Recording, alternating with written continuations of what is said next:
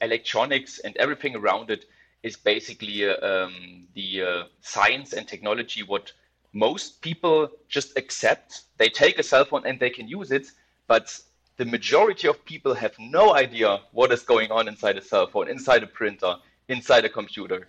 And yeah, for me, it's fascinating. And I think lots of other people fascinate that too. And that is why we have so many electronics related stuff. Hello, everyone, and welcome to the Altium On Track podcast. I am Zach Peterson, your host, and I am here today with Great Scott, the man behind the very popular Great Scott YouTube channel. And I think this is going to be a fun discussion, especially for any of the hobbyists or makers out there. Great Scott, welcome to the podcast. Thank you so much for joining me. Thank you for having me, and thank you for the great introduction. Very flattery. Well, I try, but your channel is one of those channels that I think aims to both educate as well as entertain. And I think if you can make electronics education fun, that's excellent, because I know at least here in the US there is a great talent glut, and anything we can do to get kids hooked in to electronics, as well as just anybody else who wants to learn things, then that's great. And whether it's an entertaining YouTube channel or a serious YouTube channel, I'm a fan of all of it. That's great. I'm also a fan of it. That's actually why I started it back in 2013, I think. Yeah, you've been doing this a long time. Yeah, because back then, and maybe now, like you said, I think it's difficult kind of to get the young generation into electronics. Actually, it was for me the same as well. I actually was 18 years old when I had my first soldering iron in my hand. And that was actually during a job application where I wanted to get into the field of, it was actually electrical power engineering, but it would be handy to know how to solder as an electrical power engineer. And that was actually one of the tasks. And that's how it got started for me. And I really would have wished back then that there would have been more entertaining channels that maybe have more of a focus to a fun approach. Like you said, fun and entertaining, that's also what I try to do most of the time, at least. Sometimes it can get theoretical and complex, but that's always the mix of the projects. And yeah, I think I lost a bit of track there, but that's what I basically try to do with my videos, just doing fun stuff with knowledge behind it. Yeah, absolutely. And like you said, it gets a little theoretical and conceptual, but I think at the end of the day, as long as you're showing someone, how to take that and get to something that's a practical objective, or in this case, if it's, an entertaining video, like a fun objective, then, you kind of have to do that at some point. Yeah, it's definitely like you said, you actually, I don't know how to say it in English really, because I think many of my viewers, and hopefully those who watch this podcast right now, I'm not a native English speaker, so be warned if you haven't noticed yet. So I don't know how to say it correctly, but how do you say it in English? You get the point of my project. It's basically two directions. Like, I always try to do something practical from time to time where I have a real life problem. I actually did that with a video which I did 2 weeks ago with a vacuum I actually had for a while, and the vacuum was constantly empty, the battery. I forget to charge it in the evening, and when I want to use it in the morning, it runs for 10 minutes if it's full. So you can imagine if I forget to recharge it, it's empty in 5 minutes. And that's where that's with the practical approach. There I just added a battery from a power tool, and analyzing, of course, the insides of the vacuum to know how to get the battery pack in there, how it works with the circuitry, because there is actually a microcontroller inside the vacuum which protects it from under voltage and such things. So it was a bit challenging, but yeah, so this practical approach stuff and sometimes just fun stuff like lighting LEDs because who doesn't love LEDs? Um, and combining that with a bit of knowledge that can be a good video in the end, I think. Yeah, so maybe we can talk about that vacuum cleaner project in a moment because it's kind of interesting. But I think you brought up when you first were getting started um, that you wanted to go into power engineering. It sounds like was that something that you had always aspired to do, or was it just an opportunity and you knew that you needed to like jump in head first? I think people come into electronics design in different ways, Mm. and especially depending on where they are. I mean, myself, I never would have thought I was doing what I do now, with running a design company and then doing all the content and everything. But because my background is optics and lasers and stuff, so it's Okay. it it's not typical, And I think some people come into this kind of in a strange way. So I'm interested to hear what really the trajectory of your career path, if you will.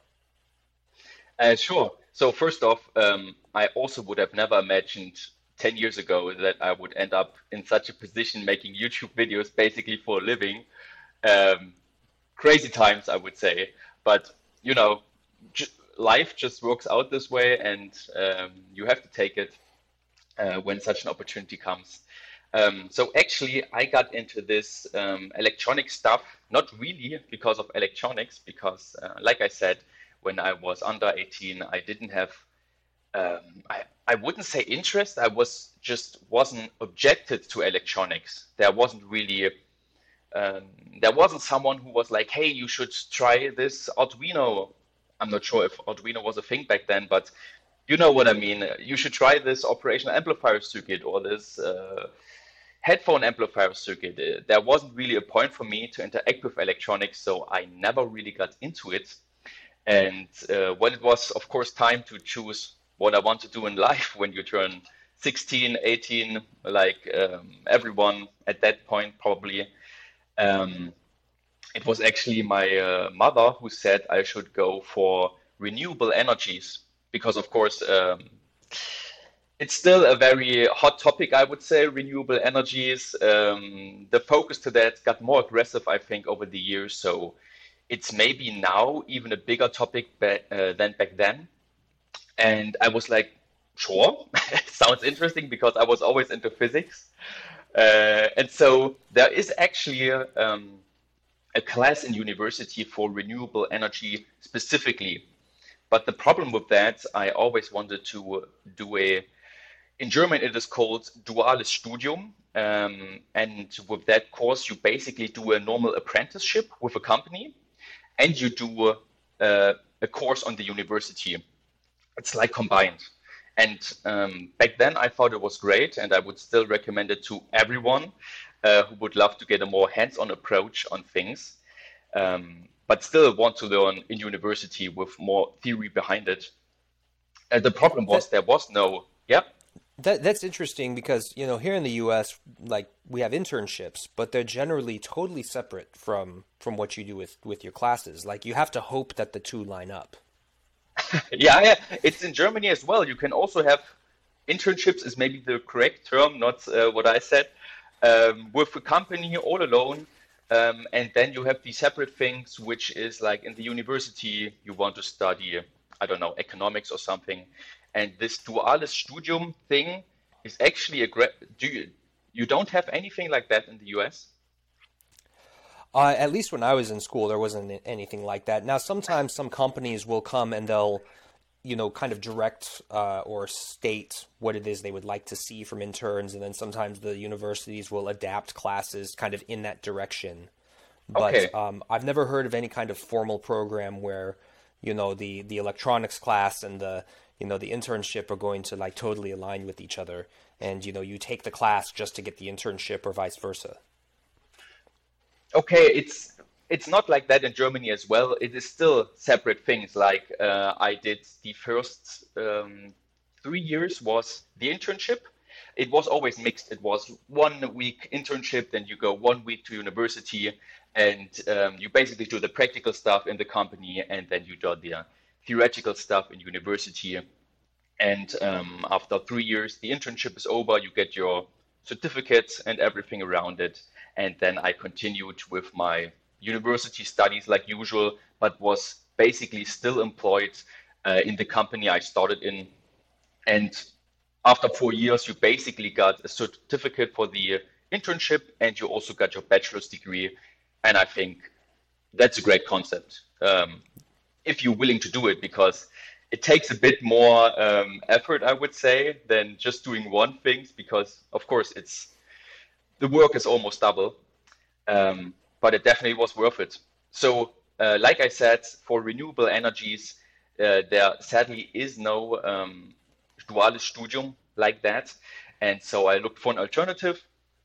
And what basically came out that electrical engineering offers such a duales studium, and electrical engineering is also very connected to renewable energies, I would say, because basically electronics is related to everything nowadays. If you think about it, it's the one thing you don't want to miss, like having electricity in your home.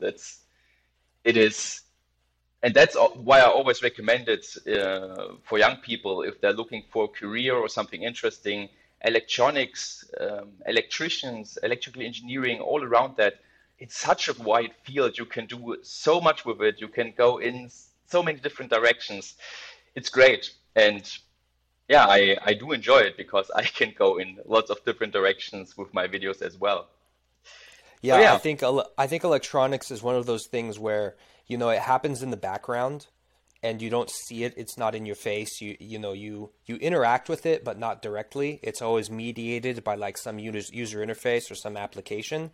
And so I yeah, think it's easy for people to forget that there's all of this engineering that happens on the hardware side that makes all of these things in modern life possible. And without that, you don't get a cell phone. yeah. You don't get your computer. You don't get your lights on, like you said.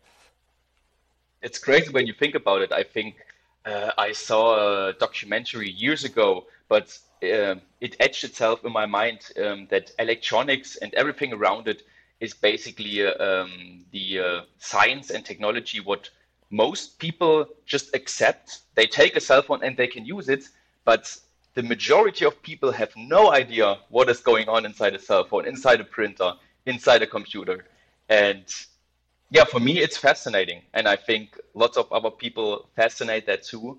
And that is why we have so many electronics related stuff. Yeah, and I think because of what you just said, it's one of those things that you pick it up and you just accept that the engineering is correct and it works. I think that has contributed to the perception, and I've mentioned this before on when I was a guest on the podcast before I was actually the host. But Okay. I think it's contributed to the perception that circuit boards are kind of like an overblown way to wire chips together, when really there's so much more engineering that goes into it to make sure that a circuit board works and that all the components on it work as you Yeah. intend. Yeah. Of course, that is more in the, I would say, advanced circuit board engineering, because for myself, I actually never learned how to properly design a circuit board or something like that. And I basically picked it up, and the first, like, it's still a work in progress, of course, with my circuit boards. Well, you can Um, never stop learning, right? yeah, yeah, sure. But I think the first time I did it, it was like 2014 or so. I actually did not round I actually had corners with the PCB traces, and the comment section was like, "You can't do that. That's illegal." And I was like, That's a "Okay, myth. well, I actually read it up, and when there is high frequency stuff involved, there can be reflections and whatnot." And I was like, okay, sure, but my circuit board works with frequencies like 100 hertz, so who cares? But in the end, Exactly. yeah, there's so much to learn, and um, yeah, maybe one day I'll get to designs which have megahertz and gigahertz. Then it becomes very like you said, interesting that everything still works when it's all packed on the PCB. But until then, I'm happy with my lazy designs that until now always worked actually. My first board was not a super advanced design, and I mean, if you just say, well, it captured some data and sent it to a DAQ card, then okay, it worked. But I think even at those lower frequencies, it can still be challenging, especially if you have problems with noise or you have problems with power. So I'm wondering, you know, what level of advancement do you go to with your designs? Are you just trying to get something that looks nice and is entertaining and that technically works fine? Mm. Because it seems more you're focused on kind of the electronic system as a whole and not Mm. just on here's how to do this thing on the board. Um, Good question. Definitely. Um, the thing is, when I do my videos, it is more about the electronic system, I would say. Most of the videos is like, we want to do this function basically. How do we do it? And then I iterate, I would say. I start with the maybe microcontroller or the general system, and then what components do we have to add? What do these components do for the system? Um, what are the effects? And most of the time, I actually don't do a printed circuit board because what I learned in my internship, I'm actually a certified electronics technician, it is called in English. In German, if there are German viewers right now, it is Elektroniker für Betriebstechnik. Basically, the job is about you're in an industrial field and some how do I say it? You're in an industrial field, and at some point, um, the robot is not moving anymore, who is assembling the parts. And as an electronics technician, you have to see, okay, where's the problem, and we have to fix it quick. Because, of course, when a robot doesn't move, that's maybe 100,000 euro per hour. It does not move because it makes that much money in that time. And you have to be quick. You have to find a quick and I would say dirty solution until you got a replacement part. And that is where all my perf board designs basically come from. So for the most part, I don't use real printed circuit boards. I just use perf boards and solder all the components onto it and just connect them either with solder bridges or sometimes I have bridge wire, which is basically silvered copper wire. And that is how I learned it in the internship. And actually, it works. It sounds dirty and cheap, but it works so well. I think the only times, well, as you can see, I recently did a PCB, so I do it more often now. But back in the days when I was kind of afraid making PCBs, designing them because I had no idea how it works, um, I did not use it only because the circuit was too big. When you have a microcontroller maybe and you have to use every digital channel and every analog input, you're like, oh boy, on the perf board this will take a while. Then of course I would go for a printed circuit board. But usually I think for me it is the perf board. And I also think I averted your question a little bit about what you said. Can you repeat it again? I don't remember. We've gotten so far so far Sorry, beyond sorry. that. That was not my intention. I think you said about the circuit board design, or whether I implement that in the video. So I think I did basics videos before in which it is quite a popular video in which I said, how do we go from idea to the schematic to the circuit board? And there, Yeah, because I noticed you yeah, have quite a few introductory videos, like whether it's just using op amps, using a yeah, transistor, yeah, that, things like that. yeah, my electronics basics video series. Yes, yes, Yeah. yeah. I noticed there's quite a few of those.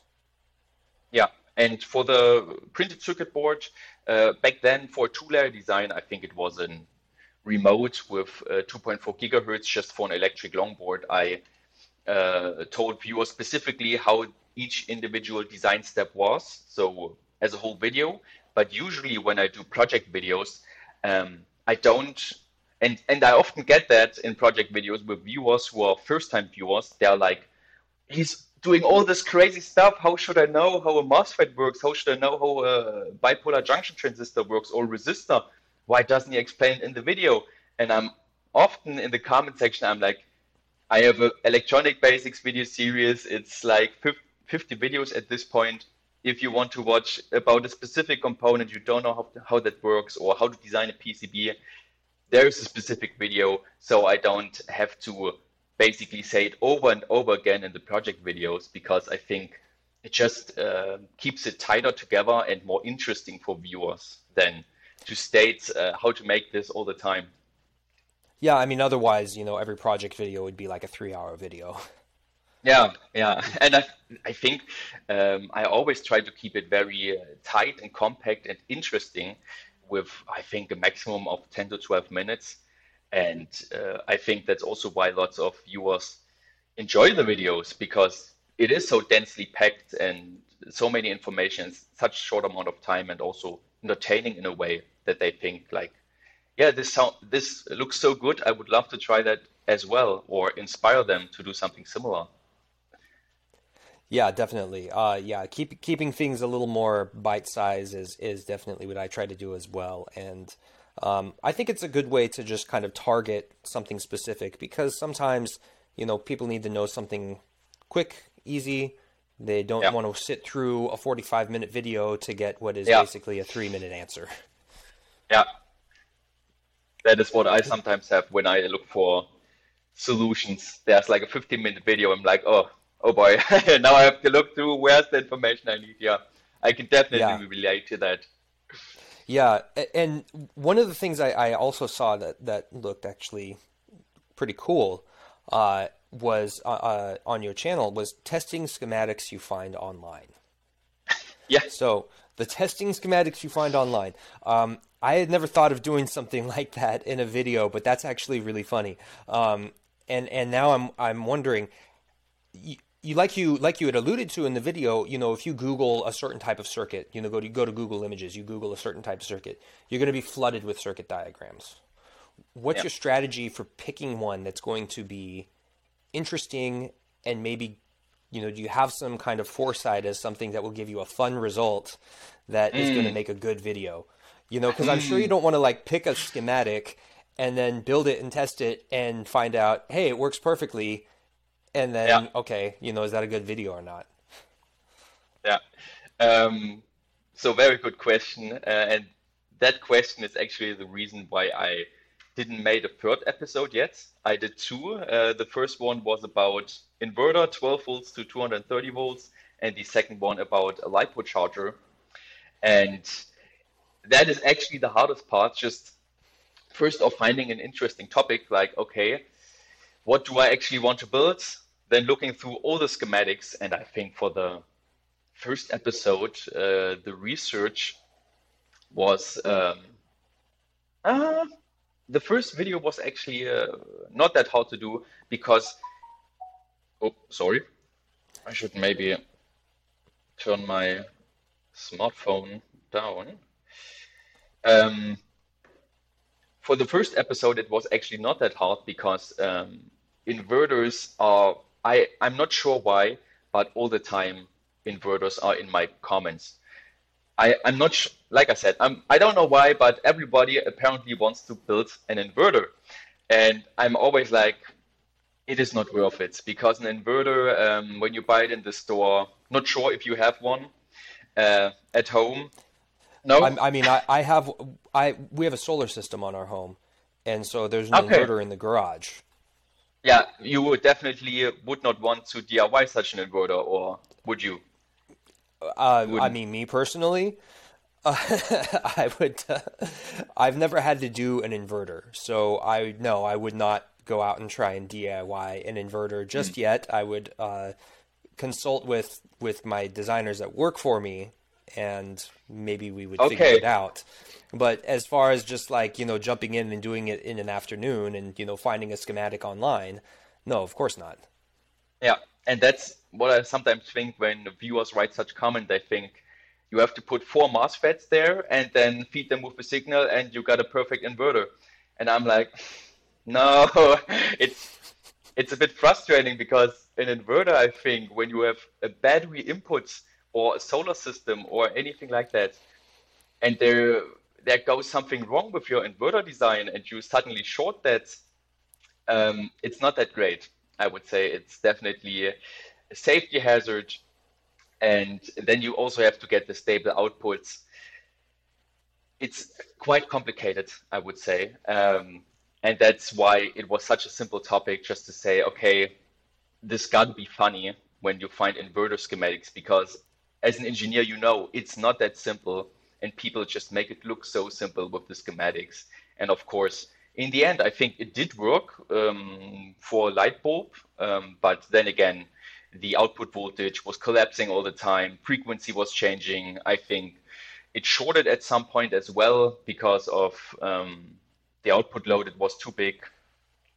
I'm not sure anymore, but it turned out to be a funny video, definitely, and I hope not many people will try the circuit anymore. Yeah, And with the second, we'll link to those. We'll link to those in the show notes. So if anyone is interested in seeing that, click on the link in the show notes and go have a good laugh.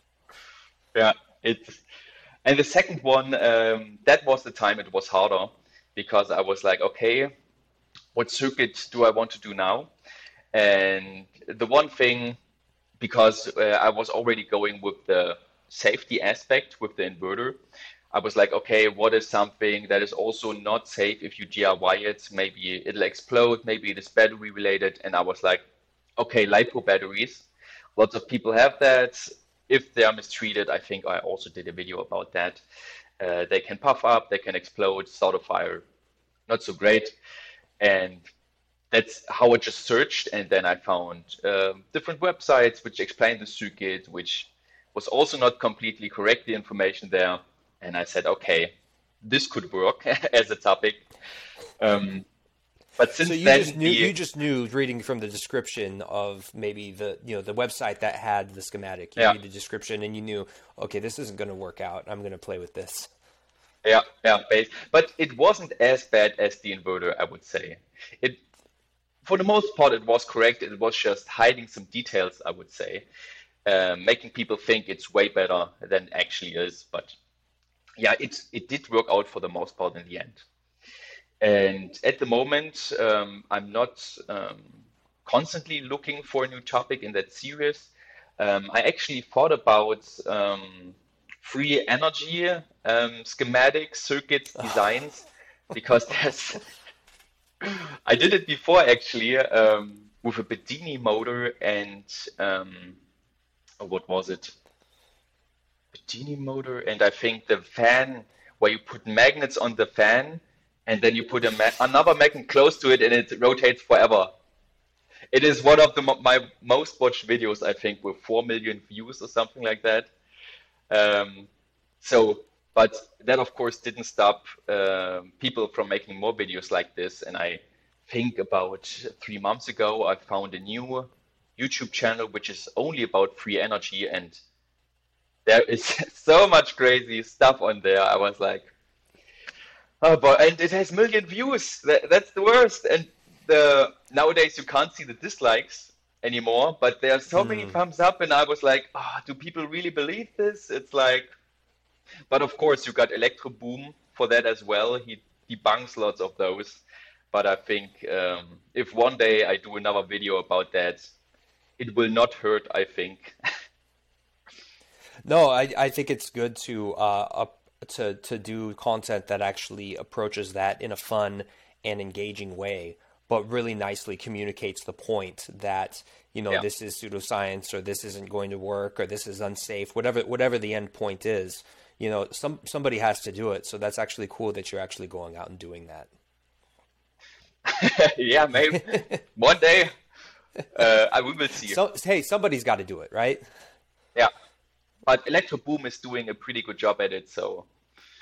But I think he will like it if I put my head into the ring as well for that kind of content. I will see. Yeah, definitely.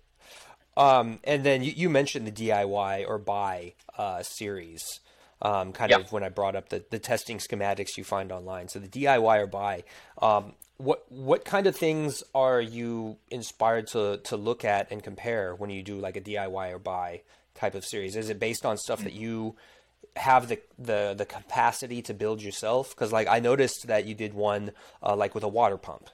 That's just kind of one example. But Yeah. how do you pick those projects? So the water pump was definitely a big fail, I would say. Not sure if you watched the video completely. Um, Well, you've got a that's lot of videos, to be fair, so I haven't yeah, seen all of them. But I noticed one that there was a water pump, and I wanted to click on it. yeah. That was definitely a video with a problem of time budget, I would say, because in the end it didn't work out. The plastic axle was just too weak. It was rotating for a bit and then snapped right off. Yeah. And I was like, oh boy, I spent already 60 hours on the topic trying to get something to work, and suddenly it breaks. In the end, I had to end it there. Viewers didn't really like that, but um, in the end, as a content creator, I do 3 videos in 3 weeks, and then I do a 1 week break. And like I said, if I spend 60 hours on this one thing and it didn't work out, I have to do something with it. Otherwise, it wouldn't work out with the release schedule. So, not the best positive example of the series, but in the end, DIY or Buy is a pretty popular series from me, I would say. Lots of viewers enjoy it, and I actually do so too. I'm currently planning a new one. The product I want to DIY is actually on the way. Um, I'll do a bit of spoiler here. I'll tell you. The Yeah, I thing was gonna is, say, are you gonna tease us with the actual thing that you're building? I'm not sure if it's gonna work out, but you're probably aware of the Fire TV sticks from Amazon. Yeah, I actually have one on my old TV. Now they're built into smart TVs, but yeah, I Okay. had one. I think I got it like 5 or 6 years ago for an old TV before, smart TVs became much more affordable. Yeah, and that's also why I have like two or something like that. Uh, Work like a treat, but there's one problem because I'm actually always too lazy to use an AC outlet with a proper 5-volt USB power supply. I just plug it in a USB port of the TV, but then there's always the error message sometimes. You should plug in your Fire TV stick into a proper outlet. The 5-volt cannot supply enough current. I'm like, yeah, yeah, okay, it still works. Um, but what I recently saw on Amazon is now they offer, I'm not sure how they call it, cable booster, mission cables or something. It was a crazy name. I was like, what is this? But it's pretty self-explanatory. It's just a little gadget you plug into the USB port and then into your Fire TV sticks, and it basically acts like a buffer between the USB port and the Fire Stick. And they claim that this solves the problem, that the stick will not complain that it does not have that the port does not have enough current capabilities. And what I'm thinking, it's just a battery or some kind of bigger capacitor who will buffer everything, and they want $20 for that. And I'm like, okay, maybe there's a cheaper option because with 5 volts, of course, you don't want to blow up your TV's USB port. So I will have to be careful there and say that in the video, definitely. But if it's just about adding a couple of capacitors or a battery there, then I don't see the problem of DIYing such a thing instead of buying it.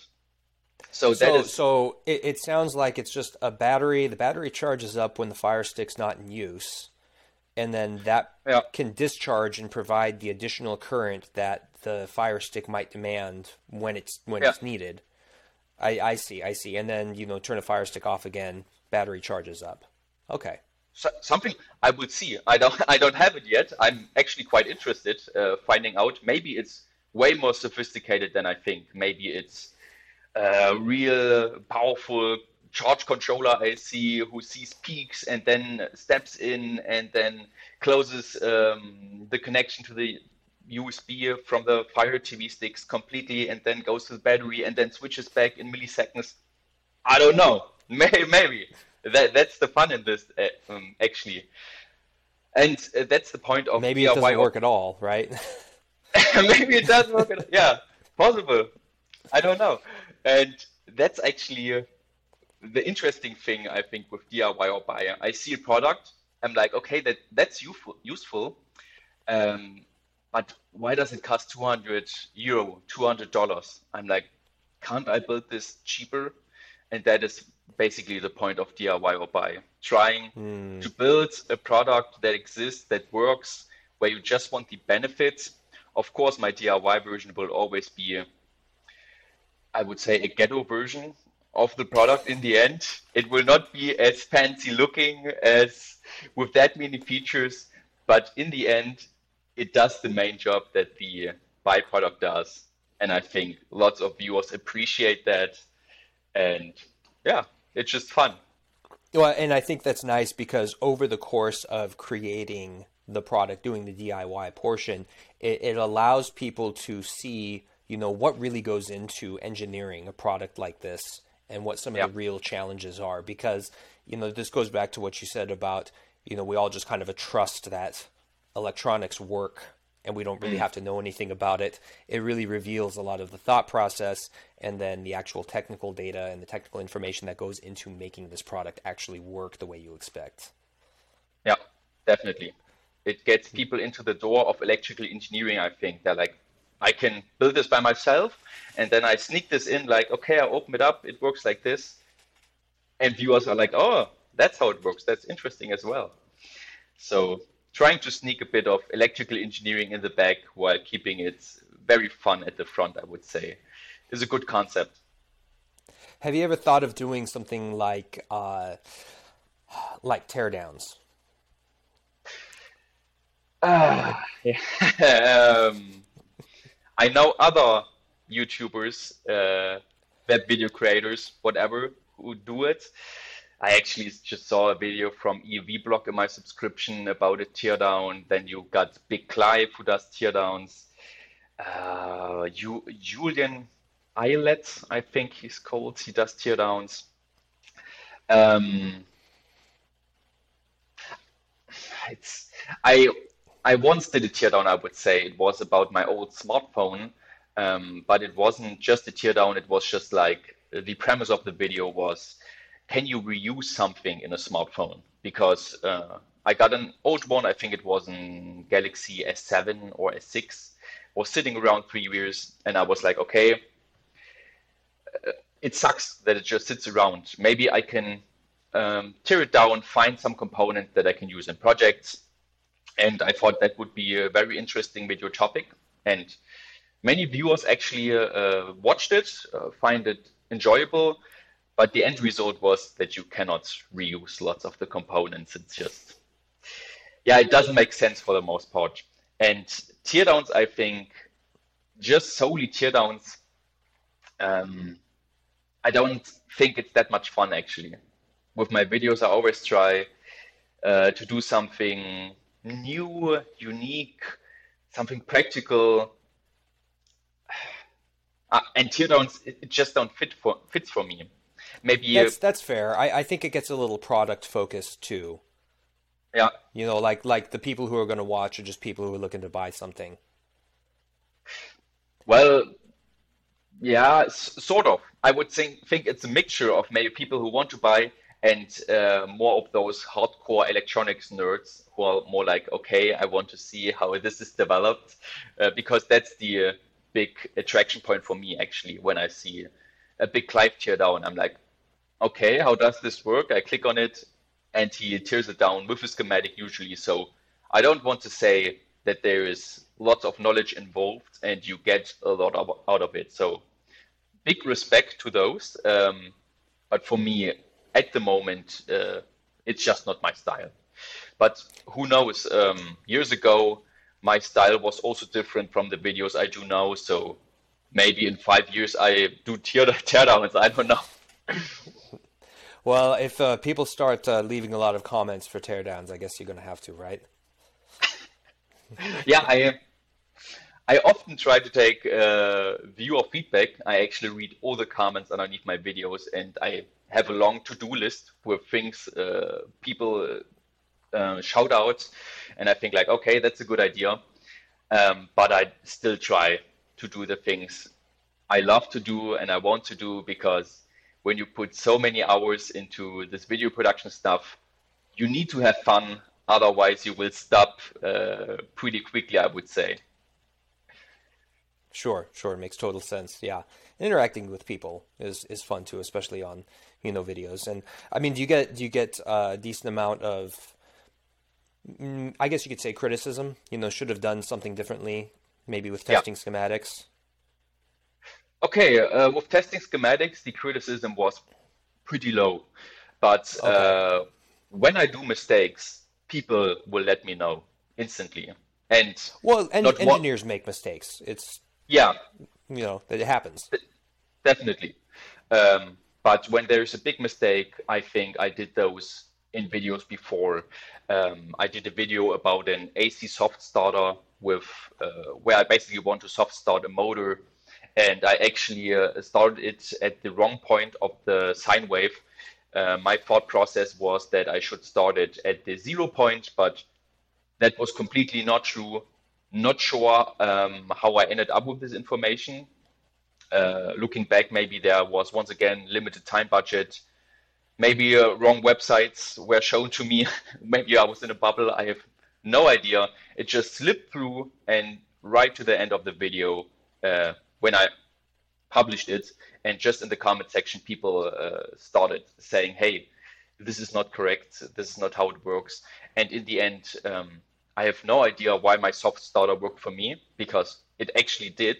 It didn't trip my fuse in the end, but it was not the correct way. So when this happens, I always try to leave a comment, a pinned comment in the top, so that new viewers who will try something like this or just want to get knowledge uh, will know right from the start, okay, he did a mistake. So yeah, I get criticism quite a bit, but that's just how it is, I think, and I can work with that. It's not like I feel offended or anything. I'm like, yeah, I make mistake. I think mistakes. Everyone makes mistakes, and I always improve through the criticism. Yeah, that's all you can really do, right? Yeah. Um, so we're running a little low on time here, but one thing I wanted to ask before we go is, what do you have planned in the future? In the future, let's divide that maybe in the near future and the distant future. For the distant future, I want to continue making videos like it is right now, and I hope that is possible. I also said it at the end of 2021. I did a small video in which I said that a couple more things will change for me, because so far I've been doing videos in my apartment basically for 5 years, and I'm actually currently in the process. Well, I'm not building the house. I have a company who does that, but I will be moving into a house hopefully next year. And with that, Congratulations. thank you very much. It was definitely a long, hard way. Um, and there I, of course, got way more opportunities. I already got a welding machine. I want to learn welding and also give tips for beginners, maybe calling it Idiot Tries to Weld or something. Uh, and of course, with that, I get way more tools. I can do so much more with pneumatic, hydraulic. I have lots of stuff planned out. So for the future, there will definitely be a wider assortment of projects and topics, but of course, all with electronics. And in the near future, I actually just finished a video which took quite a bit. For that, I actually created two circuit boards. So the first one, special about it, it's not completely populated. This was just a test because it's an aluminium printed circuit board actually. First time I did that, basically for high power LEDs I got on the front, they can do up to 700 milliamps, I think. So they can get quite hot. Only problem with that circuit board is I think hot air soldering is not so recommended for aluminum PCBs. Do you have, what is your opinion on that? What would you So that's a recommend? good question. Mm-hmm. So the aluminum PCBs that I've done are actually metal core. So Okay. it's not fully metallized up on the outer edges or on the outer surfaces, I should say. So it's just single layer dielectrics on metal core or two layers on metal core. Those are I had a different impression when I first went into that type of design, and Mm-hmm. what I learned after talking to someone at a commercial space company about those types of designs is he actually said that the yield is notoriously low on those designs, and they don't tell you about it. They'll Okay. build 10 to get one or two out that actually work correctly. Oh, Yeah, I had no idea. That was my reaction too. Like, really? I didn't realize it okay. was so low. But that's what they have to do because of the manufacturing process, especially when they have to go to multi-layer. And then with assembly, I was told that if they aren't good at doing reflow, then Mm-hmm. you can have assembly defects, so cold joints or Yeah. tombstoning, because it's very difficult to keep the heat even across the entire Yeah. board and get it all up to the right temperature. So those are my thoughts on aluminum boards. But that's actually pretty interesting. You say you're going to do it by hand. So Yeah. I'd actually be interested to see that. I did a fully populated board with hot air soldering that did work for half an hour, I think. But then suddenly Rose started to not glow up anymore. And the problem is, like you said, cold solder joints. I was able to just use a bit of force and then push the LEDs off. And I was like, okay, that didn't reflow properly. So one of the things I'm currently working on is instead of such hot air soldering, which you do from the top, I'm actually working on a hot plate solution. So I want to see how well that works because that way I think it just makes more sense when you heat it up completely from the back. You got the aluminum, everything hot, then it has to reflow properly. That is at least my thought process on that. Yeah, Um, I would think with an aluminum board, yeah, it would be much easier to implement that kind of solution compared to like if you had just a typical FR4 board, yeah, because then you have to transfer it with an FR4 board and you don't have a lot of copper on the outside. You'd have to ensure that the heat transfers evenly between the entire PCB, and it's going to really depend heavily on the distribution of copper. yeah. So Yeah. I will see how it turns out. Future videos if you're interested. And Yeah, definitely. the other thing is basically goes hand in hand. This is just the driver board for the LEDs. So the simple stuff, I would say. Arduino microcontroller, my favorite. I know how it works. I know how to control the timers, and that's really all I need. So basically, using 60 kilohertz to drive four LED channels, and then we got LED channels here. We got pretty interesting. How do I say it?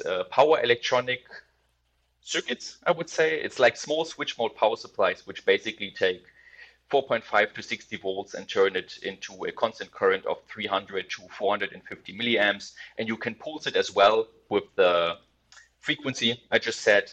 And yeah, that's just the driver board. So these two will go hand in hand. And viewers can watch it hopefully on February the 20th. It should come out. Okay, Yeah. great.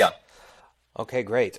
So anyone who's interested in watching that, go into the show notes, click on the link to the Great Scott YouTube channel, click subscribe, and you'll be able to see all of that, all of those videos. Great Scott, that's who's here talking with us today. Thank you so much. This has been a really interesting discussion, and I hope the audience goes and subscribes to you on YouTube and watches some of your great videos. Thank you so much.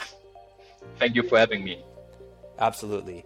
And to everyone out there watching today, don't stop learning, stay on track, and stay tuned for the next episode.